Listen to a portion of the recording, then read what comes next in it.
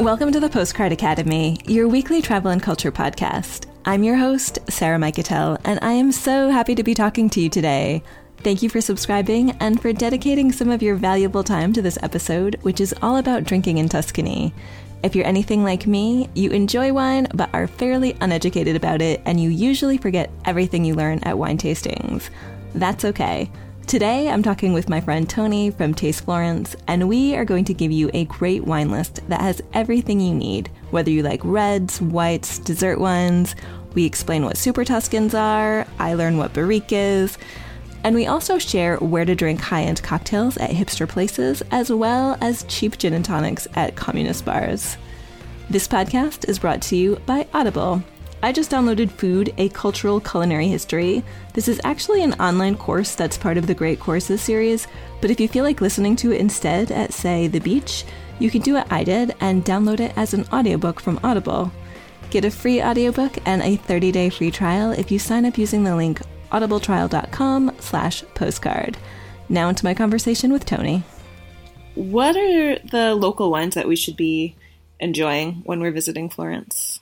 Definitely, mandatory that you drink some Chianti, because Chianti, the Chianti Classico is south of Florence, and then there's the Florentine Hills of Chianti. There's several parts of the Chianti, so it's kind of like mandatory to have some Chianti while you're here. But there's lots of other reds from Tuscany that I would definitely recommend, and also some whites. So let's start with the whites. We'll do this as if we were like sitting down at a wine tasting. Okay.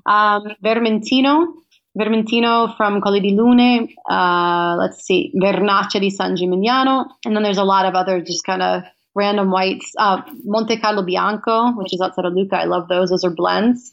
So there's some nice, easy to drink whites. Some are more complex. Like if you get a good Vernaccia, you can actually find some that are more complex than you would expect, because the young ones are pretty simple. And those are going to go with fish. They're going to go with chicken, but they're also going to go with things that have more seasoning to them. Like they would be great for a Thanksgiving turkey or a holiday turkey. They would be great with things like stuffed mushroom caps, things that have a little season. So they would also be good for vegetarians. And then for reds, endless. But I would say definitely try. I'm a big fan of Carmignano. Carmignano is not a grape, it's a place. It's about 20 miles or 20 kilometers west of Florence. And it's a beautiful area. There's a UNESCO World Heritage Site there. There's a beautiful Medici villa there to visit.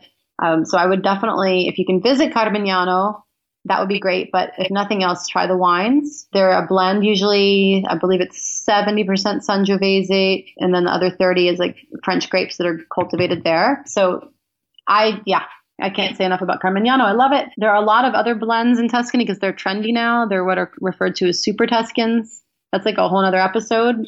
Super Tuscan is not a type of wine in the sense that it's not it's not Chianti, it's not Carmignano, it's not a legal place or anything like that. It's a kind of name that was given to a category of wines that 50 years ago were way too good to be called table wine, but they didn't have their own category. So journalists started calling them Super Tuscans. So anyway, if you like blends, look for Super Tuscans. But if you like an elegant blend, I highly recommend Carmignano. You've got obviously the ones that are more famous: Brunello of Montalcino, Vino Nobile di Montepulciano, and you've got Montecucco. Oh, I love Morellino di Scansano. If you want a lighter bodied red that you could actually even have with vegetarian dishes or with fish, I would go with Morellino di Scansano, but make sure you get one that's made the old fashioned way, because nowadays even they are using Barrique, just because it's trendy. They're using what? Oh, I'm sorry. Barrique are the French-style barrels that the oak is toasted, so they just tend to cover up the wine more than the big Italian barrels. And okay. I'm not knocking Barrique. Barrique are good when they're used properly, but a lot of the time they're abused for the kind of to give off like vanilla and pepper and things like that on your wine. And when they're abused like that, you don't really taste the grape, you don't taste the terroir, you just taste oak. And oak was really in about 10 years ago. Fortunately, people are starting to, get a grip and realize that oak isn't everything. So things are getting better, but there was a patch of time where everything had to be just, it was like French kissing a sauna. Yeah, I want to taste the grapes. Exactly. Get out of here. I know I'm forgetting something and I'm going to kick myself later as far as wine's concerned. I feel like I can feel it. But those would be the ones that first come to mind. Okay. Yeah, we can talk more about wine some other day if you want. Okay. Oh, Elba. Elba is part of Tuscany, the island of Elba. And the whites from Elba are fantastic. And if you like port wine, if you like dessert wine, get Aleatico Passito from Elba.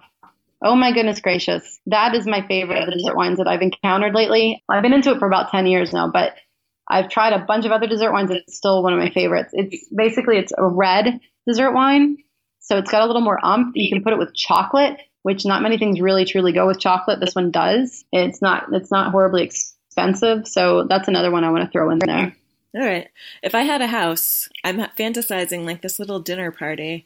And someday, and which one going with what? And I will, in my future home, have like some sort of wild chocolate dessert, and I'll serve that wine to finish off the evening. I'm a big fan of the Sackertorte, that chocolate and apricot cake that comes from Vienna and Bolzano. Okay.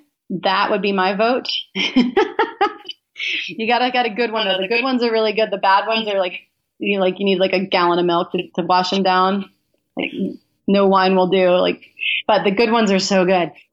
So you were saying you don't have a house, and I just had this thought, like, no, but one could rent an Airbnb that has like a real kitchen, like splurge, and then you could have a dinner party every once in a while. Oh my God, that's a really good idea. Yeah, thank you. And then you get out of your system. Yeah. Okay. And you don't go settling down and being all crazy. I'm all about your lifestyle. Like, I encourage you to keep doing what you're doing. Speaking with sweet stuff, so we also went to, what was it, a cookie shop? Like a biscotti? It wasn't just biscotti. What was that? Where were we? So that's a place that just makes different types of biscotti and a couple of cakes. So in Italian, I guess you would call it a biscotteria. It's pretty new. It's one of the non-historic shops on the tour. I go there though because their biscotti are really good. Like if I have people with nut allergies or people that are gluten-free, like celiac, I just skip it because it's like gluten and nuts. It was Il Cantuccio? Is that where we were? Yeah. Okay. Uh-huh. And we dipped our little biscotti into Vino Santo, and it was delicious. Tell us what that is. Yeah. So Vino Santo is what's known as a vino passito, a sweet wine, a dessert wine. And it's not like, a lot of people think that it's supposed to be used like grappa or limoncello, but Vino Santo, kind of like port wine, like you can have it with cheese, you can have it with dessert. The traditional thing to have it with, though, is the cantuccini, the biscotti, the ones that in English we refer to as biscotti. In Italian, they're called, or in Tuscany, they're called biscotti di prato or cantuccini. If you go down to Rome, they make them with hazelnuts and they call them tozzetti. So it's kind of funny because every region thinks they invented them. They just have their own version of it. But it's traditional to dip them into the Vino Santo. So the Vino Santo is this wine that is traditionally made by taking grapes, hanging them to dry in an attic, sometimes for a few weeks, sometimes for a few months. It depends on the winery and the personal taste of the winemaker. Back in the day, like in the olden days, they used to leave it hanging sometimes all the way until Easter time, but that's pretty rare. So the grapes hang to dry in an attic. They are taken down and they are pressed and ferment in a small barrel that's called a caratello. And that barrel is made with different types of wood. So it's not a series of barrels. It's not like port wine where it gets moved around. It's just one barrel that has different pieces of wood from, like, one could be cherry, one could be chestnut, and so forth.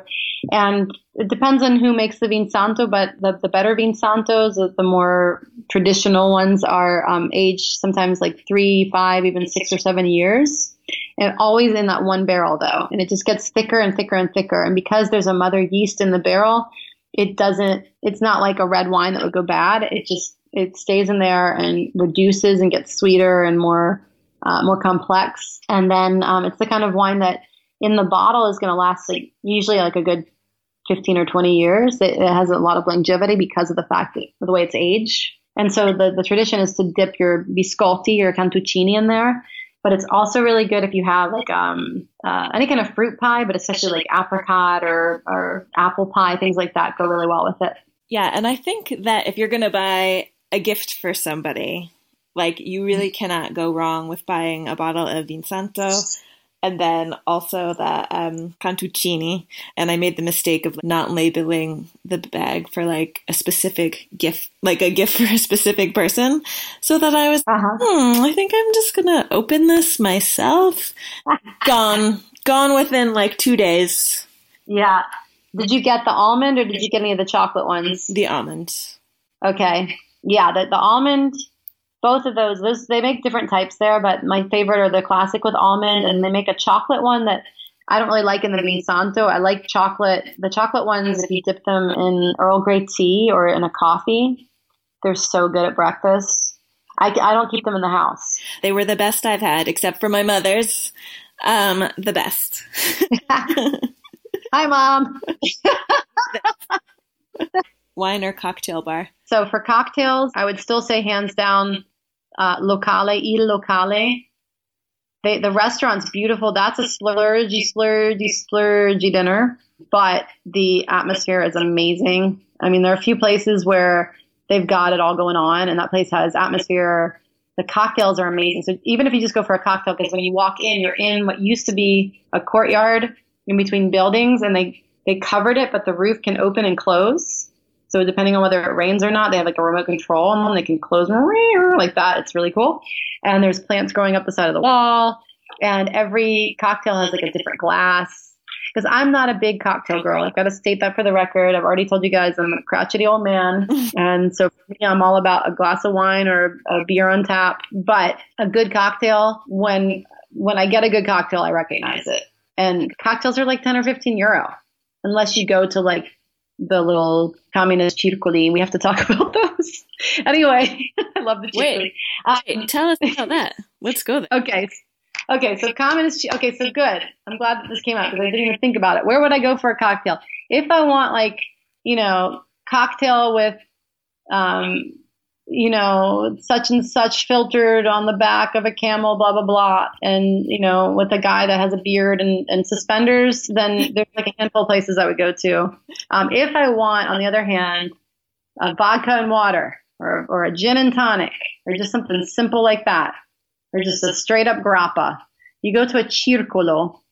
A circolo is basically historically, they were like communist social clubs, and I shy away from using the word communist, especially with the way things are going politically now, like anything you say. But basically the point is that the prices are low and anybody can afford to go there. And you're supposed to be a member. You don't have to be a communist to be a member, but you're supposed to be a member because it's like a social club. And so basically they don't pay the same taxes that restaurants pay because it's like a spot that usually has, it depends on how big they are. There's one near Piazza Dalmazia that's like a whole building. I mean, it's as big as like a elementary school.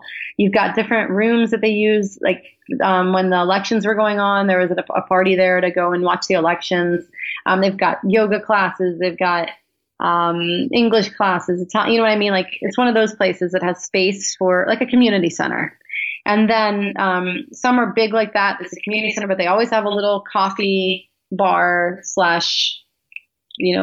2 or 3 really bad old sandwiches. I don't know why, but the sandwiches are always old at these places.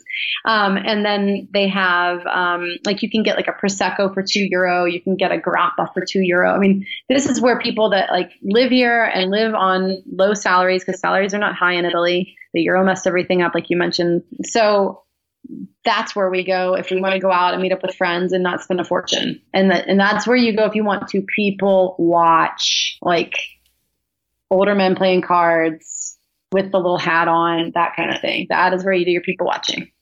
I love this. And yes, they have these clubs in Rome as well. And they're not all like labeled communist, but right. That's a way to avoid taxes, is just to call yourself a members club. Yeah, exactly. And then becoming a member is usually just a matter of writing your name on like a member paper, and then that's it. So yeah, it's not. So, I mean, you might pay like a €5 member fee or something, but it's never anything traumatic. Yeah. I hope you enjoyed this mini episode. For a full list of all the wines we talked about, head on over to postcardacademy.co, where you will find all the wine names and spellings. You can sample some of these fantastic wines yourself if you go on Tony's Taste Florence food tour, and you can get 5% off with the code POSTCARD18. If you're enjoying this podcast, please subscribe if you haven't already, and let me know what other cities or travel topics you'd like me to cover. You can email me at sarah@postcardacademy.co or find me on the website. That's all for now. Thanks for listening and have a beautiful week wherever you are.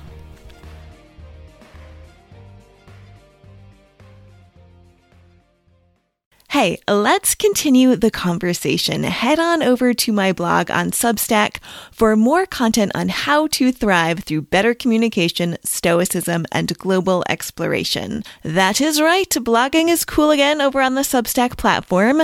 There you can chat with me in the comments, and I have plenty of bonuses for paid subscribers, or you can just read for free. So click the link in the episode notes to access the Substack Live Without Borders.